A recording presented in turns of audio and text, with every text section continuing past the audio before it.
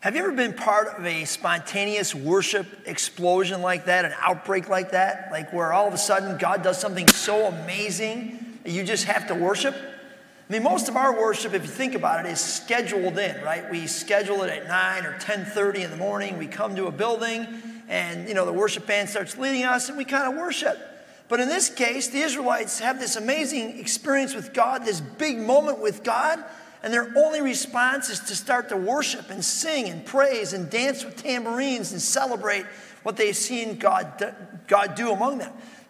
He delivered them in this powerful, huge way from slavery and from the Egyptians once and for all. Now, if you remember last week, we talked about the fact that when Israel left Egypt, God led them on the roundabout way, kind of the long road, which got them up against the Red Sea, the Sea of Reeds, and they were trapped on one side by that. And the other side, the Egyptians decided they were going to pursue them and came roaring back against them. And so here they are trapped in the middle, and God tells Moses, just relax, I got this. And Moses tells the people, look, you need to be still, be quiet, stop all the chattering. The Lord will fight for you. Now, this is an interesting statement that Moses makes, this idea of the Lord fighting for Israel. I'm sure that while they were in Egypt, they didn't really think of a God as a God who fought for them. They were oppressed, they were brutalized, they were in slavery. For 400 years, they had probably not experienced a God that actually fought for them. So here Moses tells them, just be still. The Lord's going to fight for you. I love this song that they sing, and I wonder about the context of the song. Like, where did it come from? How did they come to this idea that God is a warrior who would fight for them when they lived with this other experience of a God who seemed kind of distant and absent? So somewhere in their Egyptian context, they come to this, and I think it's from the way the Pharaoh was understood in Egypt. Egyptians had a lot of gods. One of those was the Pharaoh of Egypt. Now, they've uncovered Ramses II's tomb in Egypt. This is likely the Pharaoh that enslaved the Israelites during this time.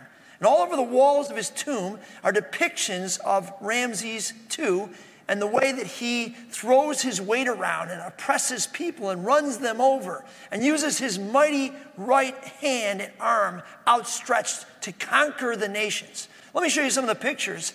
This is one right here. You can see the Pharaoh on the right there with his mighty right hand stretched out. You can see one of his soldiers has some people by the hair about to chop off their heads. If you go to the next picture, you can see the Pharaoh himself with his mighty right arm raised with a sword about to decapitate some slaves' heads. The next picture, not to gross you out, but those are people's hands. They've actually drawn people's hands that are being delivered to the feet of the Pharaoh, dropped at his feet. These are the people that he's conquered, whose hands have been chopped off and put at his feet.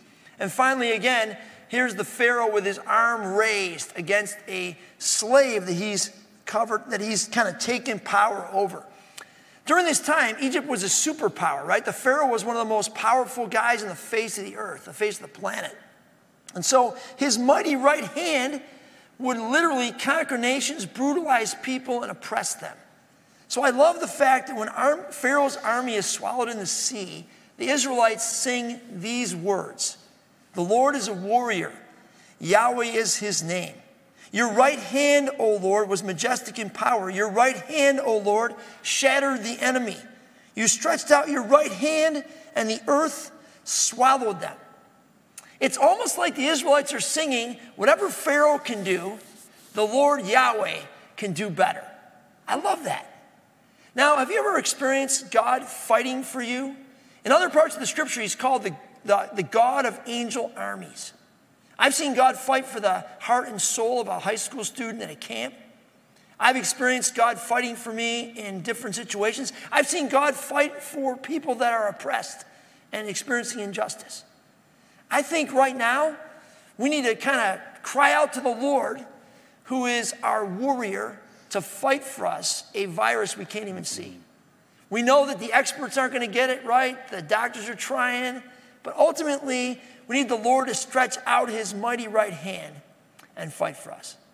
Now, the great thing is this song has more images, more names for God. So, Pastor Greg, what's another name that they call God in the song? All right. Yeah, it's amazing. In Exodus chapter 15, there are several kind of identifications or descriptions of this God that the Israelites are now following into freedom.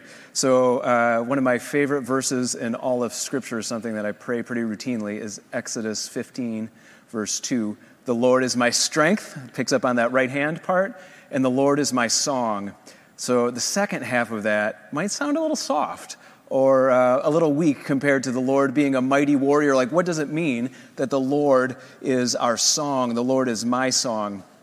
So lest we forget, for much of human history, music hasn't been just something to comfort or to listen to for entertainment, but pretty much every army has had music that goes along with them. Even, today the United States Army has a military band. Even the Salvation Army has a band that goes along. So if you've ever traveled to Scotland or heard bagpipes, they are super loud, super harsh, and those instruments, the bagpipes, were originally a weapon of war. If you got a group of bagpipers to play on the other side of a mountain or part of the Scottish Highlands, it struck fear and terror into the army that was about to fight with the Scots. The Scots were so terrifying that when the Roman Empire made it into Great Britain, they made an entire wall to separate the Scottish kingdom from everything south so that they could avoid the terrorizing Scotsmen who used these bagpipes as weapons of war. So not just that, but, if you've ever been part of a sports team that has won a game or to get ourselves pumped up, right, there's the intro music at basketball games. If you've ever been to University of Michigan football game, every time there's a touchdown, the song that plays is Hail to the Victors. The rock band Queen made this song called We Are the Champions, and if your team wins, to blast that song. I've been in a team van a few times after an especially remarkable victory, singing that song at the top of my lungs. If you remember just a few years back, in the middle of the night, after the Cubs beat the Cleveland Indians in Game 7 and singing Go Cubs Go, half of Chicago has never been happier in their entire lives as singing that song. So sometimes music can just sweep us away in this wave of happiness and victory, and there's even an aggressive side to it. The Lord is our strength, and the Lord is our song. So it's like God is, through His Spirit, filling up and possessing His people in this great moment of wonder and victory. The other thing about a song is that a melody or a piece of music can get stuck or lodged in our head, and it can work its way down and become almost an inescapable part of us. A song can get underneath us and behind our defenses and really become part of us. And definitely that is what the people of God are longing for, and that's what the heart of God is longing for us, that the Spirit of God would get behind our just rational minds, get into our hearts, get underneath our defenses, and be like a melody that we have been dreaming about all night, that we wake up with first thing in the morning, that gives us comfort and solace as we go to sleep at night. The Lord is our song. So my personal experience with this verse, this has been kind of a go-to prayer for me in good times, in bad times. I literally have prayed it probably tens and tens of thousands of times. And for me, just the first half of that verse, the Lord is my strength, to breathe in and remember those words, that the Lord is my strength as I draw in life's breath, and then to exhale and to pray, the Lord is my song, that the will of God would be something that comes through me and possesses me and comes out of me. Just this identification of God has gotten me through good times and bad times and given me strength and confidence in times when I needed it most. So there is power in the name of God, in the name of Yahweh, in the name of Jesus, and there is inherent power in music, and there is superpower when you combine the names of God with music in praise of the great I Am. So this amazing seaside celebration scene ends with Miriam, Moses' big sister, leading all the Israelite women, actually grabbing drums. The Hebrew word is taf, which actually doesn't mean tambourine, but these little hand drums. So if you can think of like the world's happiest conga line, like singing to God, playing these drums, and remembering the chorus that Moses has just taught them and singing over and over again. I will sing unto the Lord, for he has triumphed gloriously, the horse and rider thrown into the sea. It seems like it's an amazing time. But after the song, they're about to take their first steps into the other side of the sea. Yeah. So what happens next? Now, I'm going to say, before we even go there, when we finally get to worship here again with the whole group, I'm going to lead the conga line. We got to have a conga line, right? We can't just be sitting here like duds in the seats. We got to be like dancing around. This is going to be amazing, right? We're going to be delivered. I trust everybody is up for some amazing celebration. Yeah, we're going to be dancing around. I just want to say, and I can also imagine even Sox fans singing "Go Cubs Go" during that time, 2016. I can't imagine that. All right, sorry, that's a little interlude that was not planned. So then, like Pastor Greg said, as soon as this, or shortly after this big worship celebration is finished, it says in Exodus 15:22, we get this. Then Moses led Israel from the Red Sea, and they went into the desert of Shur.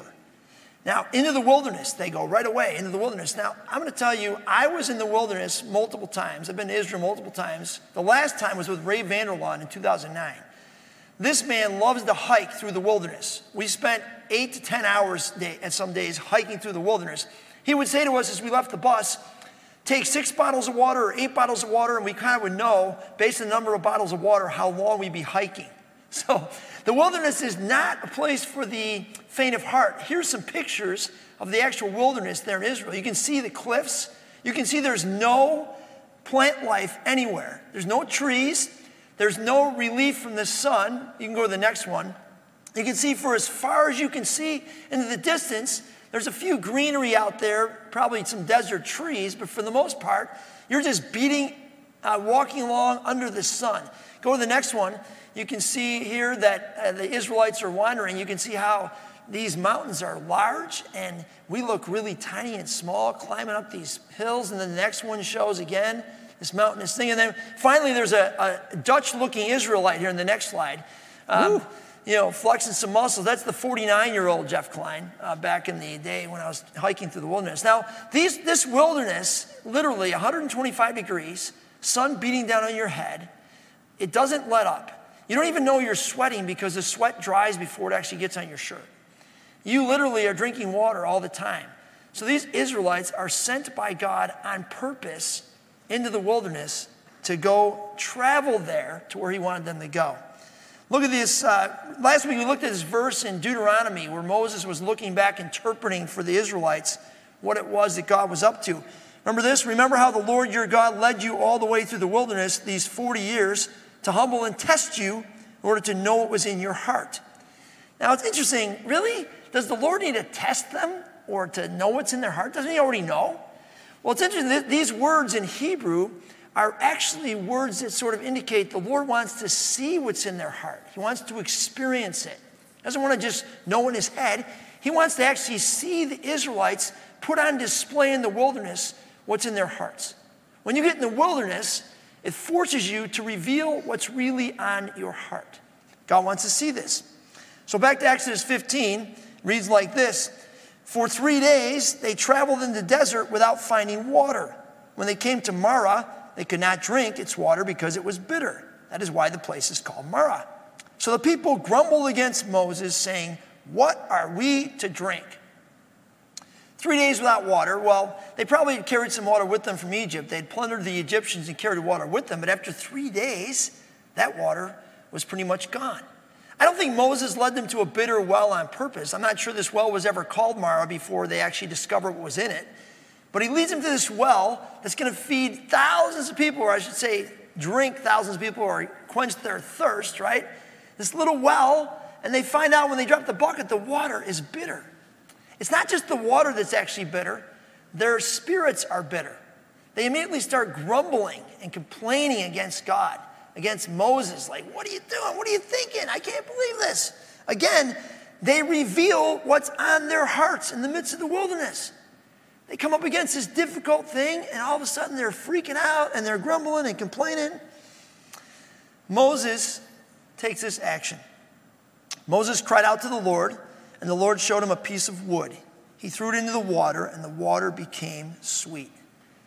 I kind of love this verse because, first of all, Moses cries out. That's the word zehekah, which is the deep cry of the Spirit for help. It says in the Old Testament, whenever that happens, God looks in that direction and responds. So Moses cries out in desperation, but the Lord is actually teaching Moses also. He's teaching Moses that it wasn't about him. He tells him, go get a piece of wood, Moses. Moses is like, wait a minute, I have a piece of wood, my staff. I just parted the Red Sea with this staff. I just turned the Nile to blood with this staff. I just turned it into a snake in front of the Pharaoh's magicians. God's like, no, not that staff, Moses. Go get that piece of wood. The rabbis talk about this extensively. They discuss this. They're like, God is teaching Moses that the real power is not in his staff, but it's the Lord, his mighty outstretched right hand. So Moses takes this piece of wood and he throws it in the well, and up comes this sweet water that they can drink. It's pretty cool. Now, one could say that the largest challenge for God was not getting Israel out of Egypt. The largest challenge for God was getting Egypt out of Israel. They'd been there for 400 years. They'd soaked up the culture of Egypt. They had lived in the Nile Delta, the plush Nile Delta. And now, God needs them to be a different kind of people, a people that will put his heart on display. So he leads them into the wilderness. Now, this past week, we learned that we're going to be in the wilderness longer than we thought. Right? I've heard a lot of grumbling, a lot of complaining. I guess maybe this wilderness is revealing what's in our hearts. Maybe we're putting on display for God what's really there. But maybe God is about taking America out of our hearts and putting something else there. I don't know. Maybe God's up to something. Are we ready to yield to his work in the wilderness? Are we ready to say, God, we worship you even here where there's a lack of water and things aren't like we expected them? That's the question we're left with this morning on this particular section. Now, Pastor Greg, the story continues, I believe. Yeah, so after the water is sort of healed, Exodus 15 has one more sort of identification for God giving to his people. God says this about himself: I am the Lord who heals you. And just as the bitter water was healed, so God's mission moving forward is to heal and build up his people. So I love this phrase, taking the Egypt out of the people, right? God is trying to turn the people of slavery into the people of God, not only take them out of Egypt, but to take the Egypt out of them. The first part, taking them out of Egypt, seems almost easy by comparison, right? There was Moses' staff. Just like you said, it performed all these amazing signs and wonders that got them out of Egypt.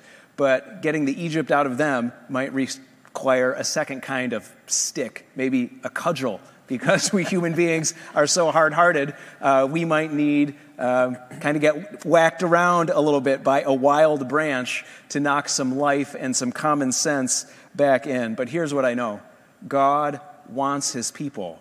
God wants us. And not just some of us, all of us. And God loves us too much to leave us as we were, or to leave the Egypt inside of us. We are beloved and worth saving, yes, absolutely. And we are worth too much to God to fight his transforming work in us. Out of Egypt, and the Egypt out of us. So maybe, just maybe, one of the things that is on God's agenda right now for his church, for Elmhurst CRC in particular, for us as individual believers, is to help get a little more Egypt out of us. What if it's on God's agenda to help us more freely recognize our limits, that we are not gods, that for all of our technological and economic and medical mastery and knowledge, that we still have limits, that we have huge gaps in terms of our knowledge. We have huge gaps in terms of our wisdom. We have huge gaps in terms of our morality, our behavior, and our righteousness. And into all of these gaps, the solution is like more of the Spirit of God. What if that is part of God's agenda for us right now? So here's what I know. When God's people cry out, whether it's bitter water or a bitter spirit or a difficult circumstance, when we cry out and ask God for help and for saving, and if we're open to whatever means are necessary, whether it's the staff of a good shepherd and a leader, or whether it's a wild stick and a cudgel that's going to come in to do God's work, if we're open to that, God indeed is desiring to step in and lead us to the next step in our transformation. So this passage in Exodus 15 ends with this word of hope. After leaving Marah, that's the place of bitterness or bitter water, the Israelites traveled on to the oasis, isn't that a great word to hear right now? The oasis of Elim, where they found 12 springs and 70 palm trees. They camped there beside the water.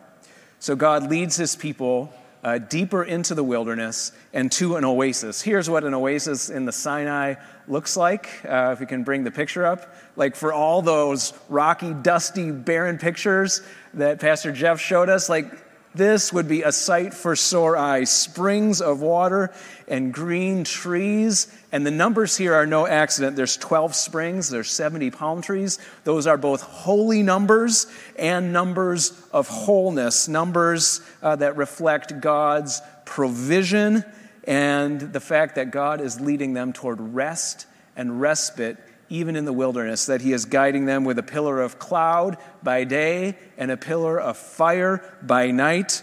God, in these two chapters, Exodus 14 and 15, has shepherded his people through the walls of water of the Red Sea.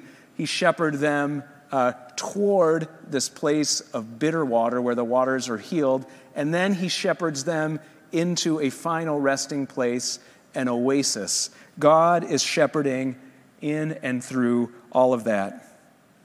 And through this, God is revealing more and more who he really is. God is revealing his names and his identity and his heart. Remember, these people are fresh into this relationship.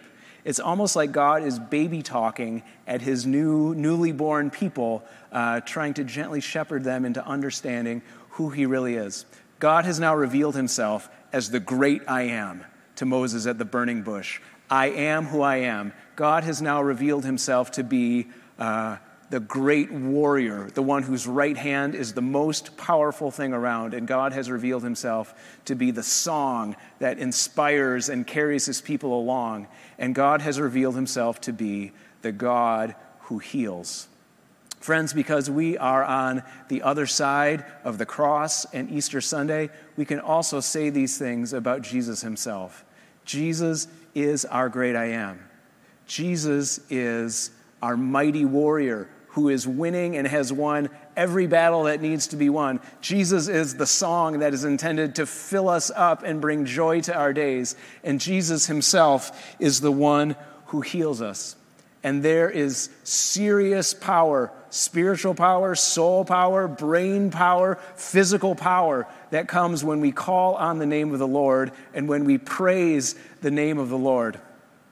This is God's plan for not only getting us out of Egypt, out of this strange time, but also slowly but surely, indeed, with Jesus' strength and shepherding, good shepherding, getting the Egypt out of us. Amen. Would you pray with me? Let's pray together. So, Lord God, we thank you for the way that you have revealed yourself to us. We've experienced you as our warrior, as our song, as our deliverer and our healer, as the one who is remaking and reshaping us into your people and what you want us to be. Lord, in this wilderness time, we pray you'd help us to yield to your shaping work. We pray, Lord, that you would be able to take Egypt out of our hearts and instead place yourself there. We pray, Lord, that you would give us the courage to step forward, not in bitterness and complaining and grumbling, but in total and complete trust of the God who wants to save us. Thank you, Lord, for fighting for us, fighting for all your people all over the world. We look forward to seeing your great salvation. In your name, Jesus, we pray. Amen.